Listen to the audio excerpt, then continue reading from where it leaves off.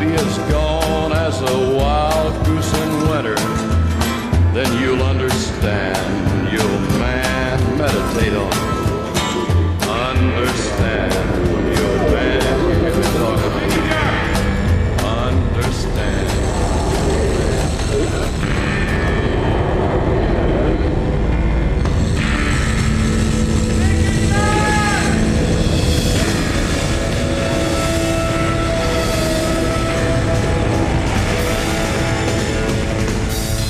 This is hell. Okie dokie. Yeah, it was quite a weekend in media. Kentucky Derby was fixed. Let's see what else happened. Oh, yeah.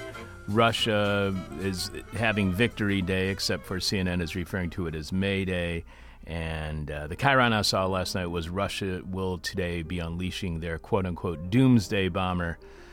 And boy, there's a lot of news that ain't right on the news. Manufacturing dissent since 1996. This is hell. We stream live every Monday, Tuesday, and Wednesday at 10 a.m. U.S. Central Time, and our podcast shortly after at the same place. Thisishell.com, all from our studio directly upstairs from a pool table in a bar.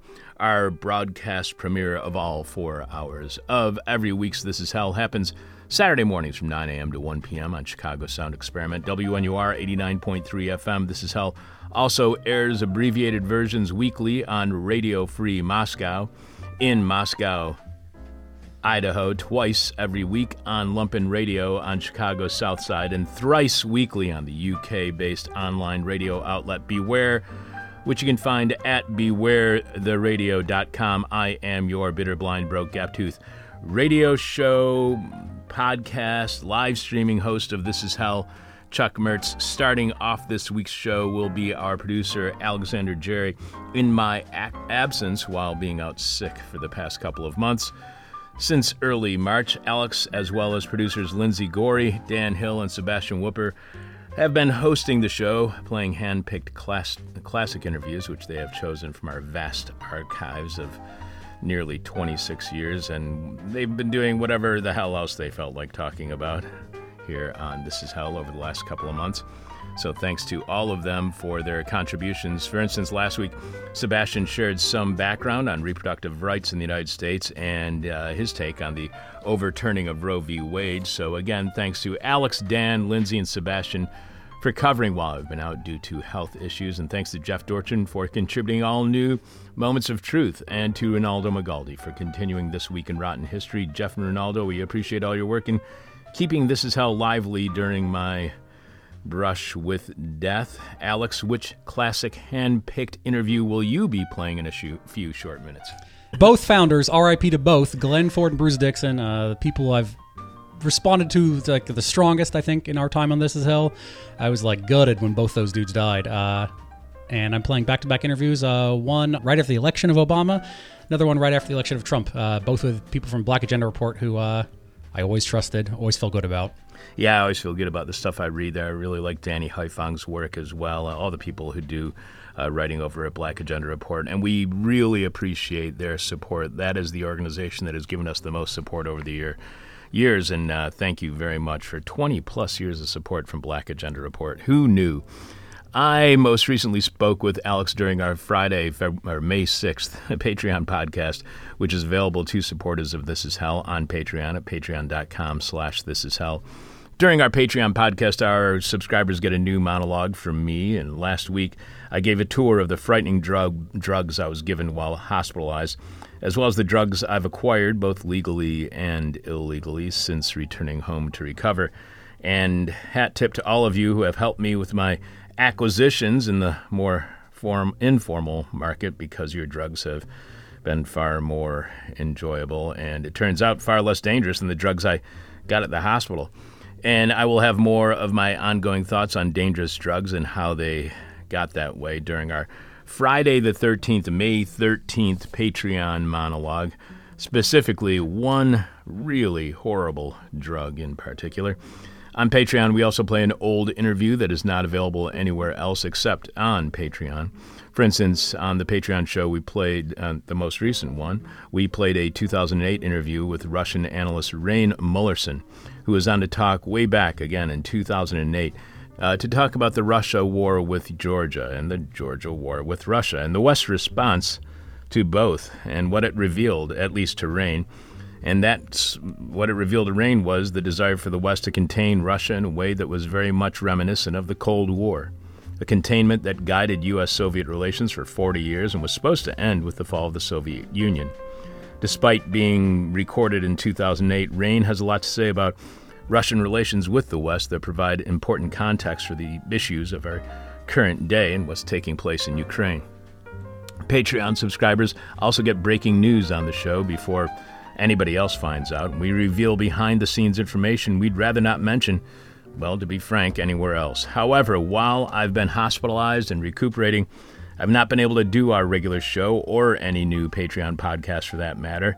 That is until this past Friday, May 6th, when we shared breaking news about this year's This Is Hell anniversary and listener appreciation party and art show. This is Art, and I'll get to that in just a moment. To get you all caught up on previous episodes of This Is Hell, dating way back to the final weeks of winter, way back at the beginning of March, we announced an upcoming interview discussing the dangers of continued economic growth, the kind of runaway growth that seems to be the singular and suicidal human aspiration at this point in history, leading to our destruction through environmental degradation, pollution, and climate change. Throw in the class war of inequality, neoliberalism, prioritizing profits over people, corporate control, and the authoritarianism all of that often causes, plus the never-ending onslaught of propaganda supporting non-stop growth, the kind of growth that shrinks our resources and crushes our humanity, and you basically have the setting for our current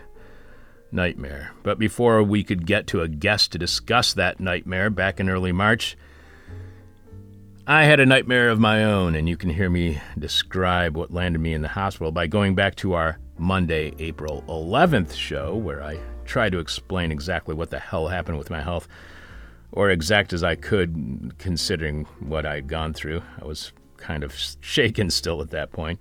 That's our April 11th show, which everyone can find and listen to for free at thisishell.com or on SoundCloud. It's the charming story of an infection that turns into an abscess that causes sepsis, threatening the life of a lovable, disabled radio show host to make his existence a bit more miserable and hellish.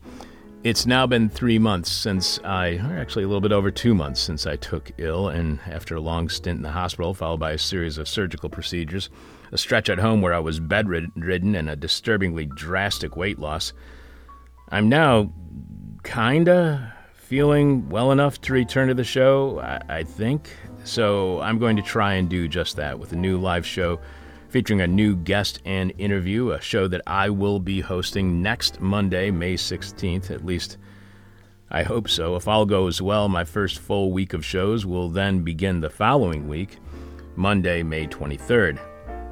That's my first show back, happening next Monday, May 16th.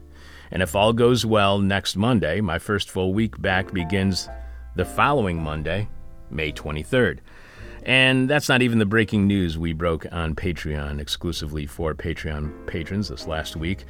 After my monologue on drugs and the other evils of hospitalization that I compared to the cruelty of detention and incarceration because of my illness and still ongoing recuperation, we had good breaking news and bad breaking news on the This Is Hell anniversary party.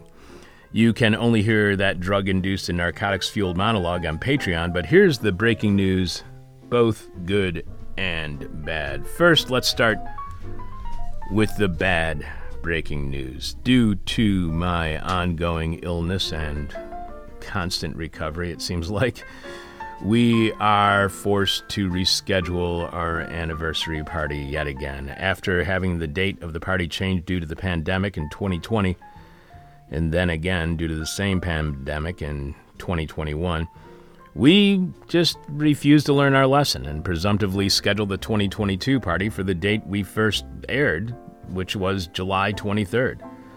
But as This Is Hell, we have been, for the third consecutive year, forced by disease and the fragility of our mortality to change when we're hosting our anniversary party. According to my team of doctors, yes, I'm so riddled with disease, I needed a whole team of healthcare professionals to survive.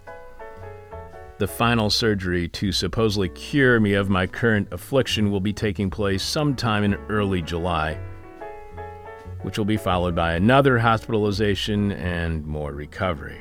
And now some good breaking news. If my progress continues, as it has so far, which is spectacularly, I should be well enough to celebrate our 26th anniversary at Carrie's Lounge, 2251 West Devon Avenue in Chicago's West Ridge neighborhood. I should be able to do that by the final Saturday of summer. That's Saturday, September 17th. Our new date for our anniversary party at Carrie's Lounge will be Saturday, September 17th, with doors opening at Carrie's at 3 p.m., 3 in the afternoon. Now, by that time, all signs are currently indicating I will be in good enough shape to enjoy the food, music, and conversation downstairs in the bar and out back in the beer garden, as well as appreciate the art in the This Is Art show, which happens whenever we can have our anniversary and listener appreciation party. So that's the This Is Hell anniversary and listener appreciation party and art show. This is This is Art. Now rescheduled for the final Saturday of summer, Saturday, September 17th, with doors opening at Carrie's at 3 in the afternoon and the party going on until the last person leaves. And I'm certainly doubting that last person leaving will be me, considering what I will still have been going through likely. That's the This Is Hell anniversary and listener appreciation party and art show. This is Art, now on Saturday, September 17th at Carrie's Lounge, 2251 West Devon Avenue in Chicago's West Ridge neighborhood, with food, live music, a raffle, and the art show. This is Art. As always, we will have a raffle of This Is Hell-related prizes donated to us by people like you. And if you have something you would like to donate to This Is Hell as a prize for the raffle, email us with your suggested prize idea at chuck@thisishell.com. That's chuck@thisishell.com. If you are a musician who would like to perform or would like to suggest a musical performer or a band that you would like to hear at the party, again, email us at chuck@thisishell.com with recordings of the music. Keep in mind, we do pay our musical guests, and I've been told we pay rather handsomely. I don't know why we do, we just do. Also, if you are an artist who would like to show your work as part of the This Is Art show, or would like to suggest an artist whose work you appreciate, email us again at chuck@thisishell.com with a sample of your work or that of the artist whose work you admire. Again, at chuck@thisishell.com. So not only do we pay musicians who perform at the party better than we likely can afford, we also do not have any commission, don't take any commission, from artists who sell their work during the show. Often art galleries, for those of you who don't know, often art galleries will take as much as 60%, if not more, from sales at the shows. If you sell your art during our This Is Art show, you get all 100% of the take. But there is some other news about the art show. So here's the deal.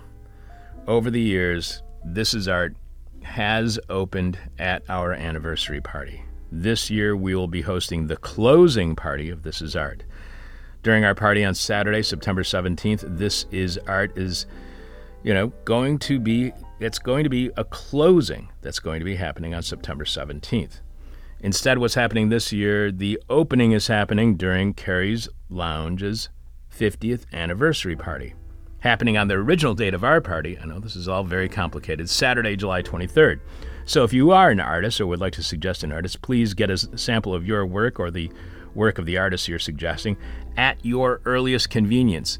We are also going to have host gallery hours to show the work of all of the artists every weekend between the opening in July through the closing in September. That's the opening of This Is Art taking place Saturday, July 23rd during Carrie's Lounge's 50th anniversary party, and the This Is Art closing happening during the This Is Hell 26th anniversary party on September 17th, this Saturday during the final weekend of summer. So I think I've touched on everything that I'm supposed to be announcing this morning. Let's see. I mentioned how I've been out due to illness for a couple of months, but I'm back hosting new weekly episodes on Patreon. You can support us on Patreon at patreon.com/thisishell. I said how next Monday, May 16th, I'm back returning to hosting my first live episode in a couple of months, so stay tuned in throughout this week's show to find out who our guest will be next week during my first show back since taking ill. I explained that if all goes well, my first full week back will begin Monday, May 23rd. That's 2 weeks from today. And on Saturday, July 23rd, Carrie's Lounge, the bar downstairs from our studio, will be hosting their 50th anniversary party. While up here in the second story art gallery, there will be the opening of the This Is Art art show, which brings us to summer's final Saturday, long from now on September 17th, and the new rescheduled date of the This Is Hell 26th anniversary and listener appreciation party, as well as the closing party of the art show This Is Art. All of that happening on September 17th. So if you're thinking about traveling to Chicago to join us for the party, that's Saturday, September 17th is the This Is Hell anniversary and listener appreciation party, and the closing party for the art show, This Is Art. Okay, maybe you've got that all written down by now. I'm not too sure. I'm your bitter, blind, broke, gap-toothed radio show, live streaming, podcast, and Patreon podcast host, Chuck Mertz. At this point in time, I normally would be asking Alex what is this week's hangover cure, but because I've been so out of it and so ill-prepared for the last couple of weeks, I didn't send you one, Alex, and I apologize for that. Sepsis. Sepsis. There you go. Cure is sepsis. That is a good hangover cure. Just the infection throughout your bloodstream that could kill you. That's a good hangover cure. The only one I could find this morning was coconut water with electrolytes, and I think we've done that before. And coconut water is just gross. I find it disturbing and disgusting. Anything else you want to add about before we? Oh yeah, we got a question from hell.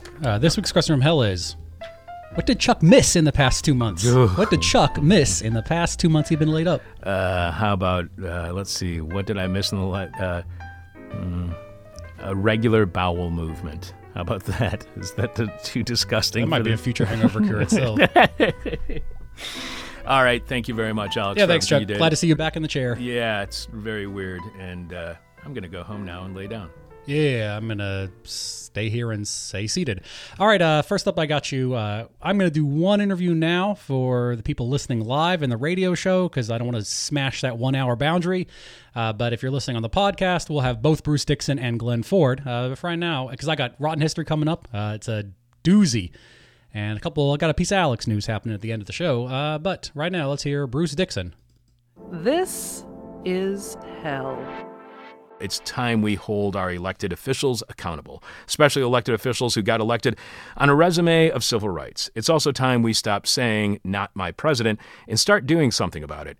Here to tell us what needs to be addressed and what needs to be done, Bruce A. Dixon is managing editor at Black Agenda Report and co-chair of the Georgia Green Party. Welcome back to This Is Hell, Bruce. Hey, thanks for having me. Always great to have you on the show, Bruce. And you know why 2016 sucked? Because you weren't on our show. That's never going to happen again, I promise. This week, Bruce posted the articles, "Is it time to revoke John Lewis's lifetime civil rights hero pass? Mocking, marching, stopping the hate, and dumping Trump are not enough. And who owns the movement, and where are they taking it?" So during an interview last Sunday, Representative John Lewis of Georgia said, "I don't see this president-elect as a legitimate president. I think the Russians participated in helping this man get elected, and they helped destroy the candidacy of Hillary Clinton." Before we get into John Lewis's politics, current politics, do you agree that this president is illegitimate and that Russian participation makes this president illegitimate? I would say he's no more illegitimate than the last one. If we confine ourselves to that issue of whether the Russians had anything to do with it or not, and the evidence is awfully thin that the Russians had much to do with it. There's a lot there's a lot of ways that you could contend that Barack Obama's presidency is illegitimate, that W's president was illegitimate, and that many of their predecessors were illegitimate. We've been in constant war now for how many years? Congress is supposed to declare war, not presidents. We're torturing people around the world. We're drone bombing people. We're being lied to every day. There's any number of impeachable offenses and just downright dirty, nasty things that should undermine the legitimacy of this government, this system, this president, that Trump is likely to do, but that the Obama administration has also already done. The Obama administration deported more than 2 million people. They separated tens of thousands of families, jailed tens of thousands of children. Shouldn't that make them illegitimate? I think it should be. I think it should. They're telling us now that, Obama came to office right during the foreclosure epidemic, right when the banksters crashed the economy. And his attorney general, who was a white-collar crime specialist, by that we mean that his first two attorney generals, he only had two, were both specialized in keeping white-collar criminals out of jail. But his attorney generals told us that those banks were too big to fail and too big to jail. So that should make them illegitimate. But what we see with the dump Trump thing right now and with John Lewis's illegitimate thing is that they want to go after Trump's conflicts of interest. And they want to go after this Russian thing that, in large part, they seem to have made up. And they want to have a dump Trump message that does not touch all the illegitimate things that their president did.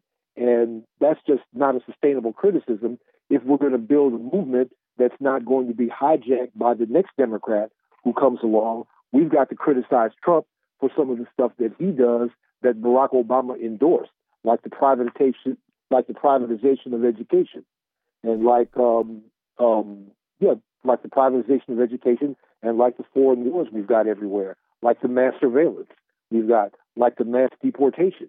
Those are the things that we should be criticizing Trump for, not this Russian nonsense, and not just his conflicts of interest. You write John Lewis's problem with Trump is that the CIA and FBI, which helped assassinate King and cover it up, says that Russia helped elect him, and Lewis believes it. What does Democrats' support for the intelligence community today say to you about the Democratic Party, and what does it say to you about Republicans? Because it wasn't long ago that Republicans said anyone who doubted the CIA on weapons of mass destruction was unpatriotic, and the Democrats were the ones doubting the intelligence community, which they now apparently revere. Yeah, what it says is that they're on the same team, and that's not the team I want to be on, and that's not the team that most of us should want to be on. That's certainly not on the team. And if we're seeing now people who call themselves progressives, and where I come from, progressives just seems to be the brand name, the new brand name for Democrats. They don't want to say they're Democrats anymore. They're now progressives. But if progressives are following the lead of the FBI and the CIA, then shame on them. I agree. Many liberals believe that Trump is illegitimate, which makes claims of the end of Hillary-like liberalism also illegitimate. In 2020 or even 2024, do you think the Democratic Party will look a lot more like Hillary's politics or Bernie's? Which side will end up winning the 2016 election? In 2020, what will the Democratic Party look like? Well, Bernie is 74 years old right now. I can't see a 78-year-old guy running for president. I just can't see it. But the people who run the Democratic Party now are the same people who run the Democratic Party for the last generation. I'm one of those folks who was working on trying to hijack the Democratic Party in Chicago during the 1970s and the 1980s and the 1990s. We ran candidates for every local office up and down the ticket. And we tried to build neighborhood organizations, and some of those neighborhood organizations lasted for a while. We had Helen Schiller in the city council for 20 years, didn't we? Yeah. So it's not like people have never tried to run for local office and to hijack the Democratic Party from below. It's been tried, but the rules have been jiggered and jaggered and changed so that money rules the Democratic Party. The one percenters rule the Democratic Party. And so I suspect that if the Democratic Party exists, and why wouldn't it exist, it's going to be a party of the one percenters pretty much like it is today. And Bernie Sanders I wrote an article back in May 2015, right after Bernie formally started his campaign, where I called the maneuver, or the Bernie Sanders maneuver, a sheepdog kind of thing. The sheepdog is a tactic that Democrats use anytime that there's not a Democratic incumbent in the White House. What they have to have is, of course, they've got a neoliberal corporate candidate, but then they've got to have another candidate whose job is to draw all the folks who are straying leftward or who might stay home otherwise. In 2004, that candidate was Dennis Kucinich. In 2000 and 1996, that candidate was Al Sharpton. Going further back, it was Jerry Brown, and further back than that, it was Jesse Jackson. And in every case, and in this case, it was going to be Bernie Sanders. In every one of those cases, that candidate folds his tent and eventually endorses the corporate nominee, and their job is to keep those people in the party and in the mix so that they're not out there trying to build an alternative campaign a year in advance. By the time the Democratic sheepdog folds his tent in the summer of your election year, there's nothing left but the choice between lesser evils. And so it's a typical maneuver, and we could see that Bernie was going to buy into this from the beginning. So I imagine that in 2020, the Democrats will find another sheepdog, maybe Cory Booker. I don't know, but Cory Booker is just too corporate. Geez, if he's the sheepdog, who's going to be the corporate candidate? I don't know, but they'll have to have a corporate candidate, and they'll have to have a decoy sheepdog, much like they did this time. Well, I'm glad that you brought up Cory Booker, Bruce, because I'm already being told, in 2013, I got emails beginning in, I think it was like March or April of 2013, from people who are bloggers, from people within the Democratic Party, that I had to go out and start supporting Hillary Clinton immediately because she was the only possible way in which the Democratic Party could maintain the White House. That's the only way that they could keep the White House, keep the presidency, is we had to support Hillary Clinton. I just got an email like that the other day about Cory Booker. So to you, what's wrong with Cory Booker? Yeah, well, Glenn Ford, the guy who I met, I met Glenn Ford in 2002 over the internet, actually, when I had a stepdaughter who was going to Rutgers University in Newark, New Jersey. And she came home for Christmas break, and she brought some printed material, some articles by Glenn Ford. And the article she brought by Glenn Ford was in 2002, and you can find it. You can Google "Fruit of the Poison Tree" by Glenn Ford, and in it he details the early history of Cory Booker, how Cory Booker was picked and cultivated back in the 1980s and 1990s by the Walton Family Fund and outfits whose job it was to want to privatize public education. They propped up Cory Booker throughout his early career. They funded his run for city council and his first run for mayor in Newark, and his second run for mayor, his finally successful one. So Cory Booker has been a corporate tool from the beginning. If Cory did for passing motorists, for instance, what he does for school privatizers and big pharma, if he did that for passing motorists on the corner, he'd be Cory Hooker, not Cory Booker. But this is, I guess, when you do it for the big guys, you're a reformer. So Go figure. Yeah, you're just an escort at that point. That's all you are. So here's Trump's response on. Escort doesn't rhyme with Booker. Okay, Booker. Sorry. I was just saying that's the way that the establishment would say, "Oh no, that's not a hooker. That's just an escort. That's all it is." So here's Trump's response on Twitter directed at Lewis. Congressman John Lewis should spend more time on fixing and helping his district, which is in horrible shape and falling apart, not to mention crime infested, rather than falsely complaining about the election results. All talk, no actions or results. Sad. But there was a Guardian story on Thursday headlined, "In horrible shape, visit to John Lewis's district undermines Trump's claims." And they talk about on a quiet stretch of Georgia Road, a red Ferrari zips by a golf course and past a string of well-appointed brick colonials with ornate driveway pillars, the kind that sometimes features stone lines atop standing guard. That doesn't sound like a horrible neighborhood. So Trump also tweeted Congressman John Lewis should finally focus on the burning and crime-infested inner cities of the U.S.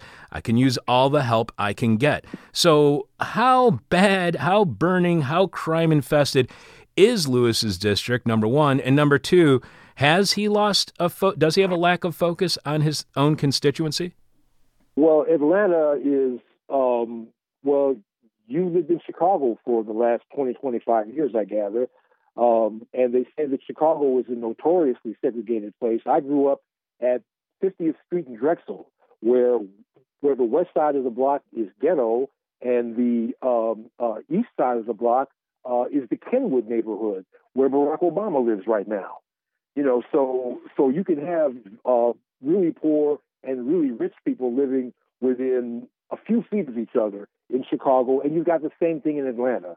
So there are some really, really well-off places in John Lewis's district, and there are some really, really poor places in John Lewis's district, too. Remember, a congressional district is 800,000 people, so it's not a little bitty place.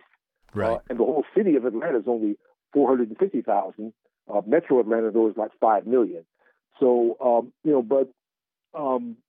if all you've got to do, though, is get into a Twitter war with Big Cheeto to be a hero, then, that's kind of setting the bar pretty low, isn't it? Very low. If we worked on it, you and I, we could probably pick a fight with Big Cheeto, couldn't we? I'm hoping. We could be heroes too. I'm hoping so. Let's think about that. Yeah. So, you also talk about how Lewis has this policy of supporting gentrification. How does a policy of gentrification not complement or otherwise promote the civil rights movement and civil rights cause that John Lewis is often attached to? Does gentrification undermine civil rights, and should those who support civil rights oppose gentrification? I'm not going to say he supports it. I'm just going to say he never utters a mumbling word in opposition to it. And if he's supposed to be a civil rights leader and one of the biggest black politicians around we have down here, why don't we hear his voice? Why don't we hear his voice? We've got back in the 1990s, around the time John Lewis first went to Congress, Andy Young was the mayor in Atlanta. I hadn't arrived here yet. I hadn't get here till 2000. But Andy Young demolished entire neighborhoods, entire black neighborhoods, to build the stuff for the Olympics, and raised property values and raised real estate prices so that more neighborhoods on the outsides of those folded, and those black residents had to go find somewhere else to live. We didn't hear John Lewis say a word about that, and we haven't. We didn't hear John Lewis say a word when they did the same thing in Atlanta that they did in Chicago, tore down all the high-rise projects, and it didn't matter where those people went to. It did not matter. Nobody tracked them. They're just gone. So we don't really know where they went. John Lewis didn't have a word to say about that either. And right now we've got, since I came to town, one of the things I saw when I came here is I read in the paper about this wonderful real estate project that they were having here called the Beltline. And all I had to do was look on the surface of it, and it's basically a big real estate scam, a TIF-funded real estate scam. In Chicago, TIFs are tax increment funded. Down here in Georgia, they're called tax allocation districts.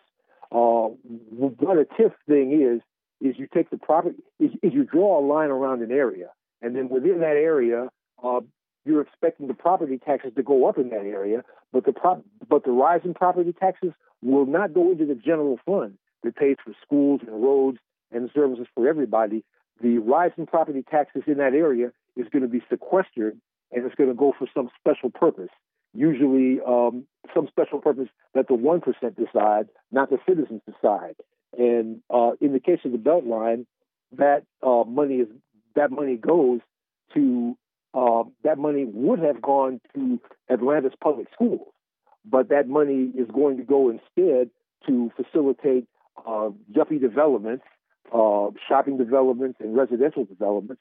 And it's not going to be paid dollar for dollar because it's really going to be funded by a bond issue. And a bond issue is where you borrow from the billionaires instead of taxing them, and then you pay them back 2.5 times what you borrowed.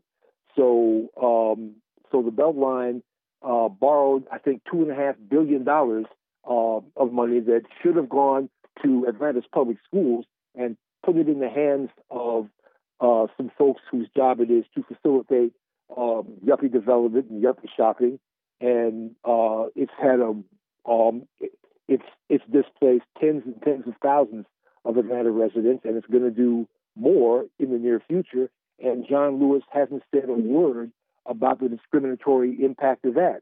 John Lewis hasn't said a word about the privatization of public education. We've got a neoliberal mayor here named Kasim Reed. I'm not going to give you any detail. I'm not going to bore your audience with details about everything he does, but a couple of years ago, when they were having the Big Ideas Fest in Aspen, Colorado, where the elite, kind of meet, I was able to turn on the TV. I was in Chicago for a few days. I turned on the TV and I saw Rahm Emanuel. No, I saw Mayor Bloomberg of New York, and on one side of him was Rahm Emanuel, and on the other side was Kasim Reed, the mayor of Atlanta. And the big idea that they were focusing on that Kasim Reed had was stealing the pensions of Atlanta's city workers, about how, well, we're going to do this and this so that we don't have to pay the greedy pensions that those workers agreed to 20 years ago. So that's the kind of mayor we have here. And John Lewis hasn't said a word about stealing those pensions. He hasn't said a word about the attempts of successive Atlanta mayors to privatize public transit and to privatize schools, and or about gentrification. John Lewis is a statue, a civil rights statue. He can be counted on to offer an opinion about the value of nonviolence, but John Lewis has a U.S. Navy ship named after him. To be fair, it's not a warship. It doesn't pack missiles and cruise missiles and guns, but John Lewis's fleet replenishment oiler is there to resupply the warships. I would think that if John Lewis was a pacifist, wouldn't he want to decline an honor like that? Also, John Lewis votes for Pentagon budgets. He votes for NSA budgets without a whimper. So, what are we talking to? What are we talking about when we make this man a civil rights hero for something that he did 52 years ago? What he did 52 years ago, along with 600 other people who walked that bridge, was heroic. But the question we ought to ask is, does your hero pass last a whole lifetime? And does it excuse you? When's the point when you have to actually stop boasting, roasting, coasting, and toasting and do something new, even mildly heroic, to kind of renew your credentials? And it's been a long time since John Lewis since his credentials have been renewed. During the Bernie Sanders campaign, for instance, John Lewis stood up, and when people were demanding free college educations, John Lewis was quoted as saying that, no, we don't do that stuff in America. We don't have free health care. We don't have free food.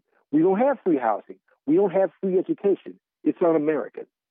And that's what John Lewis said when he was confronted with the folks who were for Bernie Sanders. So this guy, his hero credentials should have expired a little while ago. And we should take at face value what he's doing now when we want to decide whether he's a hero or not.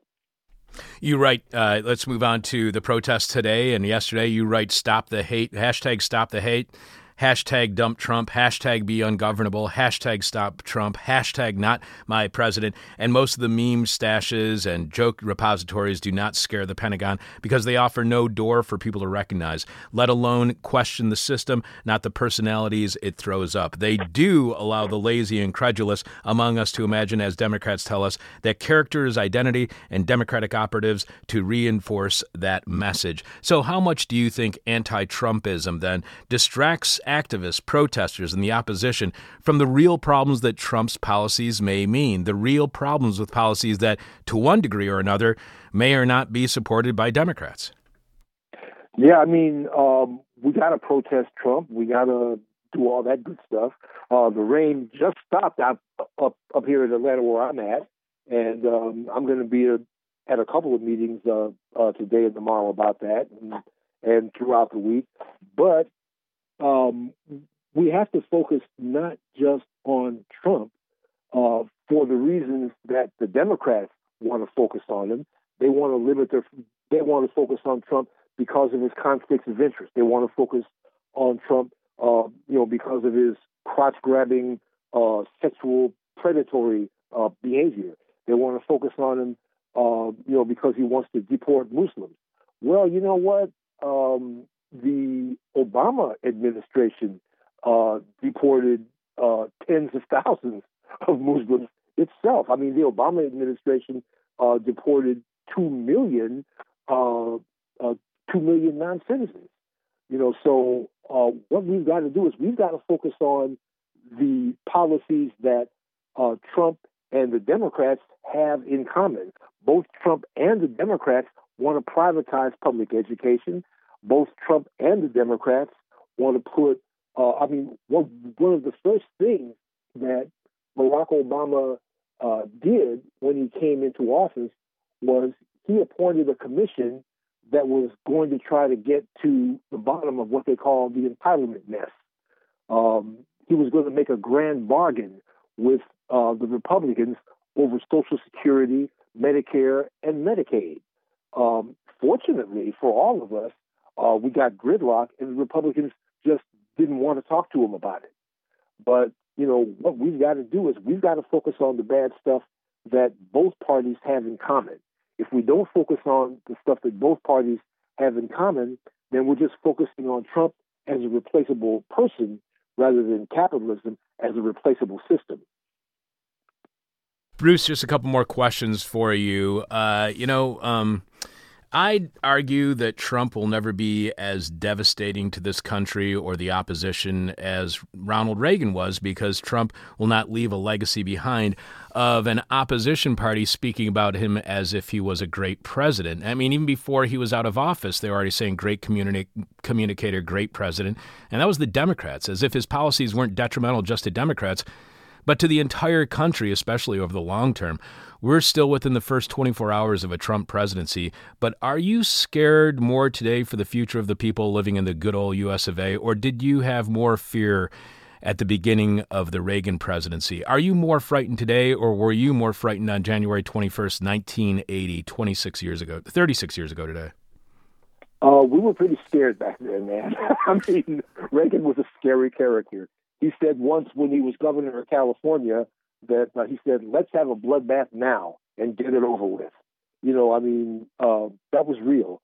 I guess that now I've got less reason to be scared because I think we're better organized and sometimes wiser than we were in 1980. I think that, we've got a chance to, save this planet for our children and our grandchildren. And we've got some directions, and we're going to come up with some marching orders, and people are going to figure out what to do, and they're going to be tackling this from a lot of different directions. So I'm looking forward to this. We're going to have some fun with this. And beside which, Trump is just the irresistible butt of a lot of jokes. We'll have a little fun with that, too.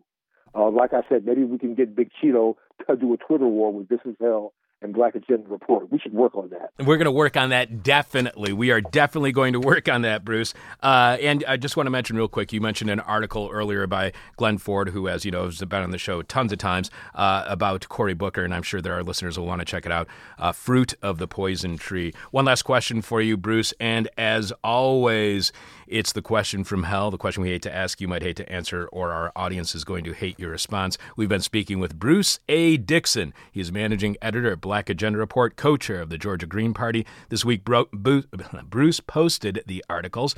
Is it time to revoke John Lewis's lifetime civil rights hero pass? Mocking, marching, stopping the hate, and dumping Trump are not enough. And who owns the movement, and where are they taking it? So our question from hell for you, Bruce, is for those who are at protests already or heading down to protests, what would you like their signs to say other than dump Trump or not my president? What do you think would be still catchy but far more effective messages to send that don't just single out Trump as the problem and point to the larger policy issues that are embraced by the vast majority of the Republican Party that could be devastating to this country? I'm going to sort of sidestep that and say what I wish they would do is I hope that they pass out real sign-up sheets.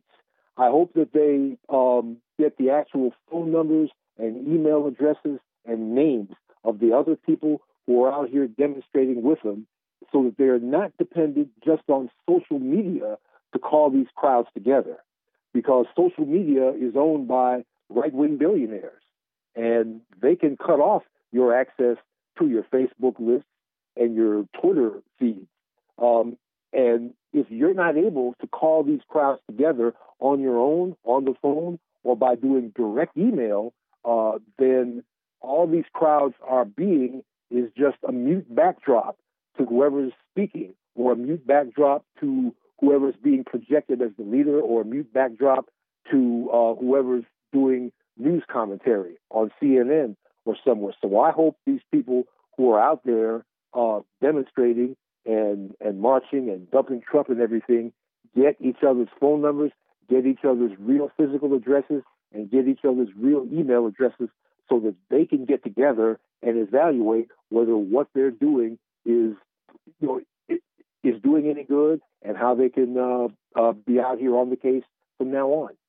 That's a great suggestion. I hope that people who are listening, who are going to protests, take that in mind, because, what I'm always afraid of is when these protest marches happen, is that's the dead end. People go and protest, and that's the only thing they do. They don't get involved anymore. And one way that you could get all those people to be involved and to organize those people more and more would be to share contact information so people, as you were saying, can physically contact you so you can't be cut off from social media, as a lot of people are trying to get Mark Zuckerberg to do over at Facebook right now. Bruce, it's always a pleasure to hear your voice. Say hello to Glenn for me. Thanks so much for being back on the show, and Happy New Year, sir. And Happy New Year to you, man. Always great to hear your voice. Take care, my friend. That was the Black Agenda Report's Bruce Dixon in January 2017 talking about the articles mocking, marching, stopping the hate, and dumping Trump are not enough. And is it time to revoke John Lewis's lifetime civil rights hero pass? For the podcast listeners, here's Glenn Ford in 2008. These guys were always right, man. Never fell for it. Wish more of us could say the same. On the line with us right now is Glenn Ford, Executive Director of the Black Agenda Report. Check out blackagendareport.com. Most recently, his writing includes Obama's center-right presidency. The die is cast. Good morning, Glenn. Good morning, Chuck. How you doing? Good. It's great to have you back on the show. The last time we had you on was the first show of this year, and I didn't want to have you on until after Barack Obama got elected because I knew that you were just going to ruin it for him, right? It's not my doing, man. He's done it to himself, or rather, he's done it to us. Yes, and that's exactly what he's done it to us. I think that's a really important point to make because you talk about how basically Black America was sold a bill of goods. They voted for this image, and they weren't listening to the context and the content that Barack Obama was giving to people like you, to critics like you, so you could point out the failures, the shortcomings of Barack Obama. Do you think that, because you mentioned how Black America, in a sense, was duped into this, do you think that Black America was any more or less duped than white America, or duped than America is in every one of these presidential elections? We always vote for the narrative, the story, the image. We don't vote for the context or the content. Well, of course, Black America was more psychologically involved in this con game than any other group. That's based in the history. We're the group with the hundreds of years of pent-up frustrations that Barack Obama was supposed to relieve. No, we're the most mightily afflicted by this, and it's not that we're in a state of denial. It's really at the level of state of delusion that folk are still attempting to explain away somehow this Robert Gates appointment or the resurrection of the bankers from hell. These as Barack Obama's real first presidential moves. How does one rationalize that with the image that people held in their heads? It didn't exist in reality, but held in their heads of Barack Obama. You can't have both those images at the same time without deep psychological disturbance. In your article, Obama's Center-Right Presidency, The Die is Cast, you start by writing, quote, "In case there are any lingering doubts, it's official. Barack Obama has earned a well-deserved rating of center-right politician, courtesy of the New York Times." There have been all sorts of takes on what Barack Obama really is, especially in light of his recent nominees for his cabinet, like you were mentioning. Do you think he is a center-right candidate? And if so, how did he get away with being labeled as the progressive, or by Republicans, the most liberal candidate? So is he center-right, and how did he get away with not being labeled center-right during the campaign? You know, I don't like the labels that the bourgeois media put on people. They're usually inaccurate, but we live in a world that's so suffused with bourgeois definitions, so you know, if you're going to pick one, use the New York Times at least. They're more civilized than most of the other medias. We think that center-right works if Hillary Clinton and Bill Clinton are center. Well, their mark is all over Obama's administration, and certainly Gates is right. And it's difficult to classify what the bankers from hell are. Left, right? No, they're antediluvian troglodytes, reaching from the muck and trying to drag us down into the slime. I don't want to get into arguments about nomenclature, center, right, and all that. Just want to point out that it takes a lot of right to make the New York Times call you center right. Yeah, that's a good point. A lot of people are complaining about the nominations that the Obama administration is making right now for their cabinet. As you say, bringing the economists from hell back from the Clinton administration. Last week, not just last week, but over the last, I would say, going back to our last interview back in January, we have been making certain critiques of Barack Obama's candidacy and now his election and what looks like is coming, his future presidency.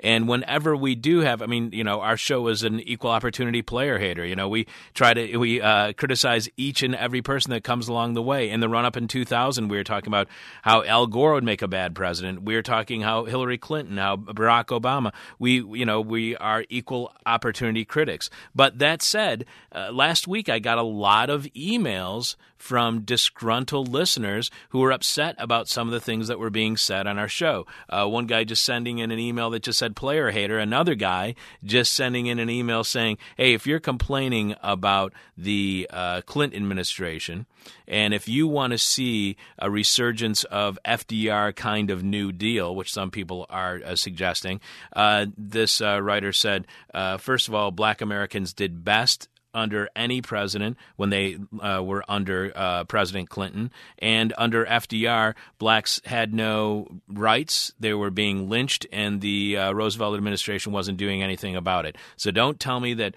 FDR New Deal is great and that Clinton is bad. So how would you react to this? I mean, people are saying, hey, Obama's bringing in all these Clinton people. Why is bringing in Clinton people bad if Clinton was so great for black Americans? Well, we never said Clinton was so great for black Americans. What we've always said at Black Agenda Report is that Bill Clinton opened the door for Ronald Reagan. And regarding economic policy, that is now quite clear that it is the Robert Rubins and the Larry Summerses of the Clinton administration who successfully deregulated the economy to the extent that this meltdown could occur. So we see if the meltdown was good for black folks, well, we can trace that to Clinton. But we've never been guilty of holding up the Clinton administration as some kind of heaven on earth for black folks. We think it was a disaster. It was the period in which welfare as we know it was done away with, in which mass incarceration got thrown into the highest gear ever in the United States, mass black incarceration. So, no, Clinton time was not a good time. But, as this one emailer points out, this is his whole criteria for why black America was so successful under the Clinton administration is that per capita income went up to a greater degree for black Americans than during any other presidential administration. Why isn't that enough to say that the Clinton administration was a success for African Americans? Obviously, people don't make any connection between these bubbles and the periods in which they occur. What we saw in the Clinton administration was the dot-com bubble, and that bidded up asset values. Well, we're not going to have to get into a long and deep economic discussion. The prosperity of the Clinton administration, just like the prosperity of certain points in the Bush administration, were based on distortions in the economy that could not last and inevitably would crash.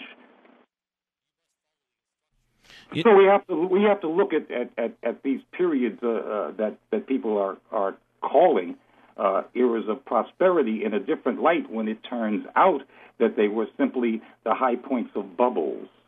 Yeah, that's a really good point. That would ultimately burst. People want to point to the bubble and the regime under which the bubble burst and call that the disaster, but celebrate the period when the bubble was being artificially pumped up and not understand the connection between the two. Right. If you're going to give credit for the numbers that are accrued during a bubble, you also have to take responsibility for the numbers that are accrued during a bubble bursting. On Obama, you're very happy that you got to borrow all this money from your house, whose value was wildly exaggerated because it was part of that bubble. That made you so very, very happy. You went to Vegas a couple of times based upon those false values, but now you want to curse everybody out who was in government at the time that your housing values went into the negative. They're all part and parcel of the same thing. On Obama's cabinet nominees, you write, Obama's transition is more accurately seen as a continuity of rule by the lords of finance capital and their protective screen of warriors and spies. The Obama regime, still incomplete, already reeks of filthy rich thieves and gore-covered war criminals. Obama's national security and economic lineup is an infinity of ugliness, more repulsive than I could have imagined back in the summer of 2003 when Obama's rise to glory was about to begin. The supremely talented actor/state senator's capacity for obfuscation, his refusal to take a firm position on any subject of real controversy, his transparently false denials of fealty to the corporate Democratic Leadership Council, which had publicly claimed him. All this should have marked Obama as bad news for Black America, but his was a fatally attractive package like the shiny little cluster bomblets that kids pick up in places like Afghanistan. Here's what I don't get, Glenn. If the powers that be, if you will, were behind Obama so firmly, then why run Hillary Clinton against him? What do we get with Barack Obama that we wouldn't get with Hillary Clinton? The bigger question, I guess, is, Glenn, what were we really choosing between with Hillary Clinton and Barack Obama? What was the choice that we were really making? We said from the very beginning that substantively there was no big choice between Barack Obama and Hillary Clinton. That's why it was such a boring, from an issue standpoint, campaign between those two, because there wasn't a dime's worth of difference between them. Now, we don't believe in these overarching conspiracies that there's some kind of very small committee that's going to decide whether it's Hillary or whether it's Barack Obama. There are very influential people who do have their thumb on history, and they can make it tend to go their way. But they weren't in any absolute agreement that it will be Obama over Hillary. I think that they might have been just as surprised as some of us were that the money went for Obama instead of with Hillary. But it didn't really make much difference in terms of substantive policy. And I think in the end, people figured, well, this is a really new face. We can get some more mileage out of this new and, frankly, much prettier face than out of this tarnished one. And we'll get the same policies. Glenn, one of our producers, Chris Bigosinski, has a question for you. Chris? Glenn, there's been some signals that Barack Obama may implement approximately $500 billion to $1 trillion jobs and infrastructure program once he takes office. Some would argue that his support of the Republic Window and Door factory workers is an additional sign of this. Do you think that Barack Obama will follow through on this policy that would make liberals all over America happy of implementing a large jobs and infrastructure program, or do you think this is just blowing smoke? Oh, there are going to be massive federal expenditures. There's going to be money thrown at this, but people aren't asking the right questions. The real question is, will this recovery program, this injection of money, will it go straight into the economy through federal mechanisms, or are we going to have these banks and others as the middlemen so they can rake off their 5 or 10 or 15 or 20%? That'll be the key thing to look for. So when we see the contours of this recovery plan, the first thing to look at is there going to be a middleman here, or are we going to have the creation of actual new federal recovery mechanisms, or are they going to outsource it to these same bankers from hell? There has been some writing, and I know that you've seen it by another guy who's been on our show in the past, Tim Wise, and what he's been writing has been pretty controversial. He's been talking about how people need to basically jump on the hope bandwagon, the change bandwagon of Barack Obama, and they shouldn't be already so incredibly critical and even to the point of being nitpicky about the incoming Obama administration. Do you think we simply need to jump on the bandwagon before he gets into office? Because if we start nitpicking now, we're going to undermine the Obama presidency. 2 years from now, we're going to see a new contract with America. All of a sudden, we're going to see a Republican takeover. 4 years from now, he might even be challenged as president of the United States. Because this is another group of emails that I'm getting, that we shouldn't be so critical already of the Obama presidency, even though these nominations are being made and people could make conclusions drawn from those nominations. That's absolute nonsense. Nitpicking. Look, we, the critics, we didn't endorse the bailout. We didn't throw our bully pulpit in favor of the most massive theft or giveaway that the country has ever seen. We didn't do that, and that's not nitpicking. Putting a war criminal, Robert Gates, a person whose reputation as an imperialist, warmongering lowlife goes back to Iran-Contra, who recommended to Ronald Reagan that Nicaraguan ports be bombed and mined, which they then were. We didn't criticizing that kind of appointment in the defense portfolio is not nitpicking. Actually, Tim Wise, and I'm so surprised at him, is belittling his own life's work. He's saying that peace is nitpicking, that not handing the country over to the speculators is nitpicking. You know, the general attitude here is, and this is especially prominent in Black America, is that what we have to do is protect Obama rather than protect ourselves from Obama. Obama is going to be the president. Obama is the person who can do us damage. Obama is already doing us damage with his appointments. We need protection from him. But the Mr. Weiss and his ilk are busy trying to protect Obama against us. That doesn't make sense. Glenn, just a couple more questions for you.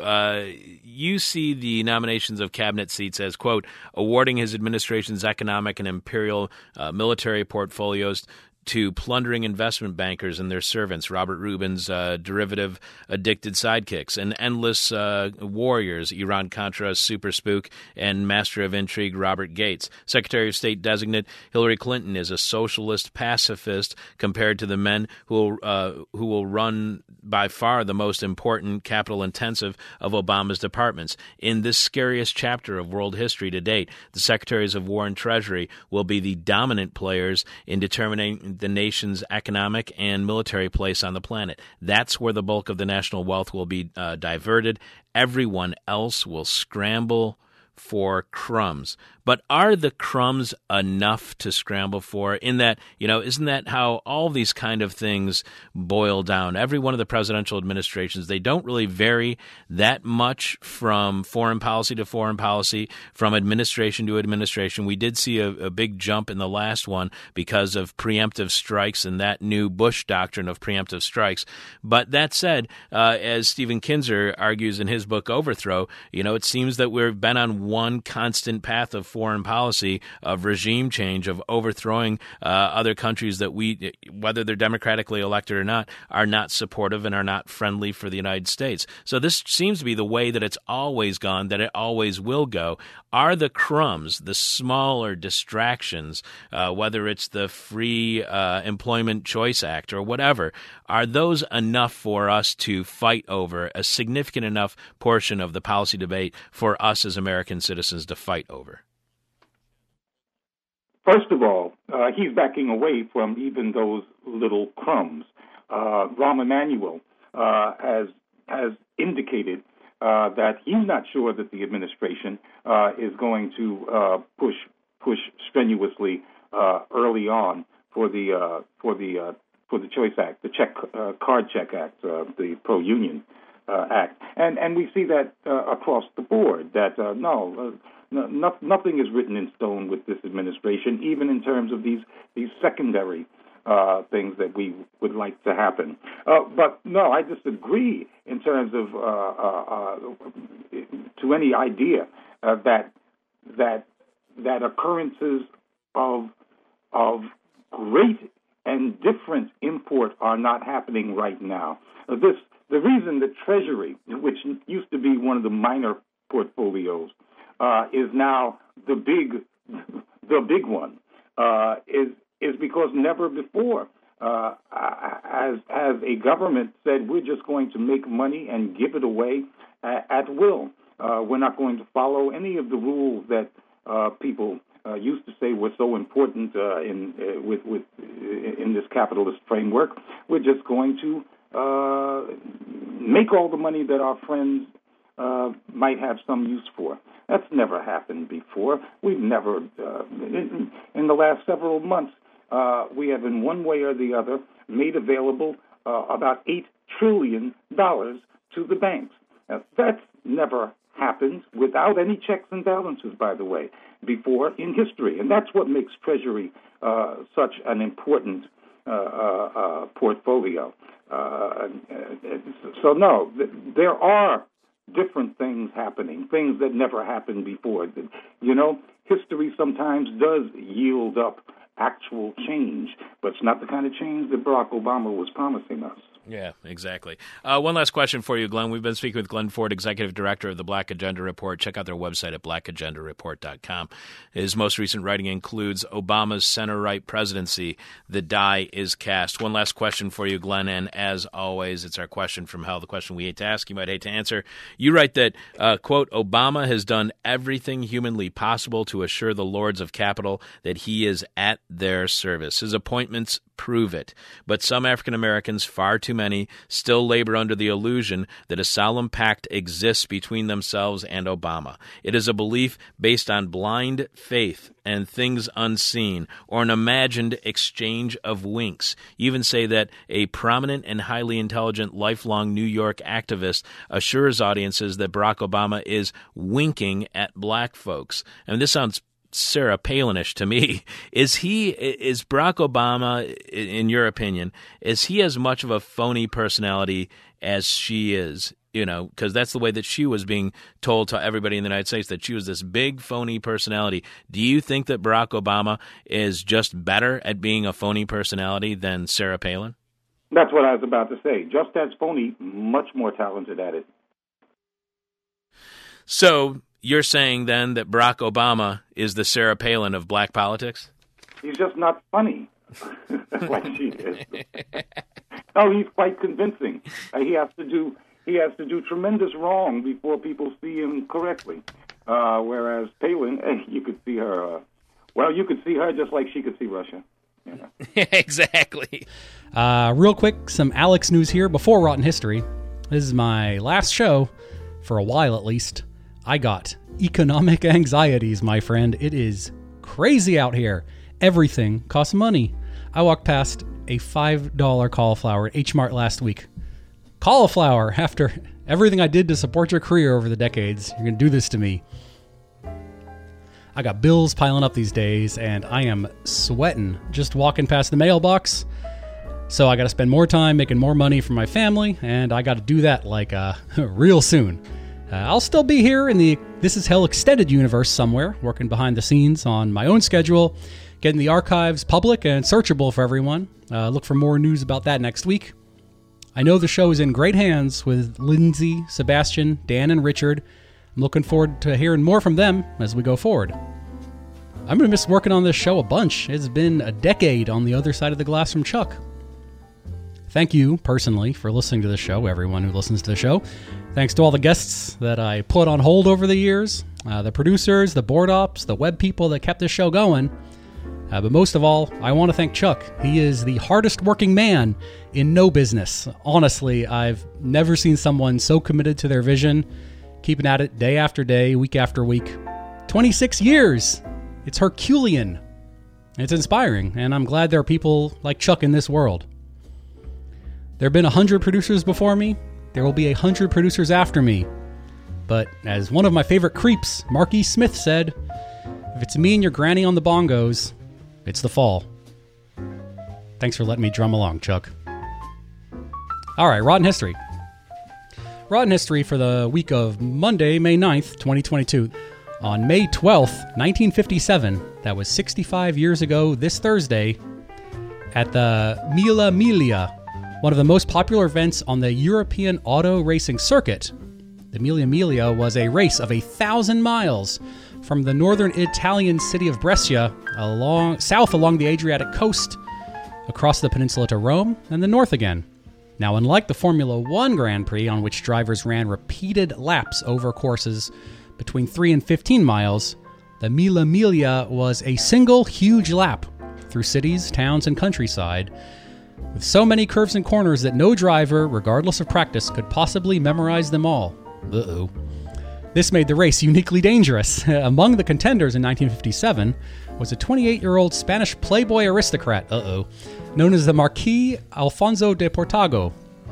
Descended from a long line of Spanish adventurers, war heroes, and politicians, Portago had become a media celebrity in Europe at the age of 17 when, to win a $500 bet, he flew an airplane under the Tower Bridge in London. Before turning to auto racing, he'd also led the first ever Spanish bobsled team to a 4th place finish in the 1956 Winter Olympics. In Formula One, Portago was seen as a driver who compensated in audacity and natural talent for what he lacked in experience. Despite winning a number of Grand Prix races, he had wanted to skip the Mille Miglia, but had been pressured to compete by his sponsor, Ferrari.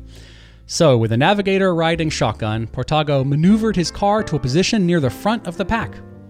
About 30 miles short of the finish line, in the town of Cavriana, he saw in the crowd of spectators the film actress Linda Christian, with whom he had been having an illicit affair despite already being married to one woman and dating another. In a moment captured by the paparazzi, Portago screeched to a stop, and Christian ran over to the car to kiss him before he roared away again. Just minutes later, running 150 miles an hour in 3rd place on a straightaway, Portago blew a tire, lost control, and went into the ditch. He and his navigator were both killed, along with 9 roadside spectators, including 5 children. A photograph of Linda Christian kissing Portago became known in European media as the kiss of death, and a public outcry resulted in the end of the Mille Miglia race, though it was revived in later years as a relatively sedate road rally for vintage cars driving at legal speeds. That's Rotten History for this week. Rotten History is written by Ronaldo Magaldi. Thanks, Ronaldo. More archive eps all week from Dan, Sebastian, and Lindsay. Chuck is back next Monday with an all-new interview. If that works out, we're feeling better, then the next week we are back to the old schedule. Thanks for listening. Thanks, everyone. I'm going to miss you. Take care of each other. My demon is on my butt. My demon talks to me in profanity like a sailor. And my demon tries to knock me down. And my demon tries to put me on a hell ride. Thank you for listening to This Is Hell. For more Interview Hell and to support the show, visit thisishell.com.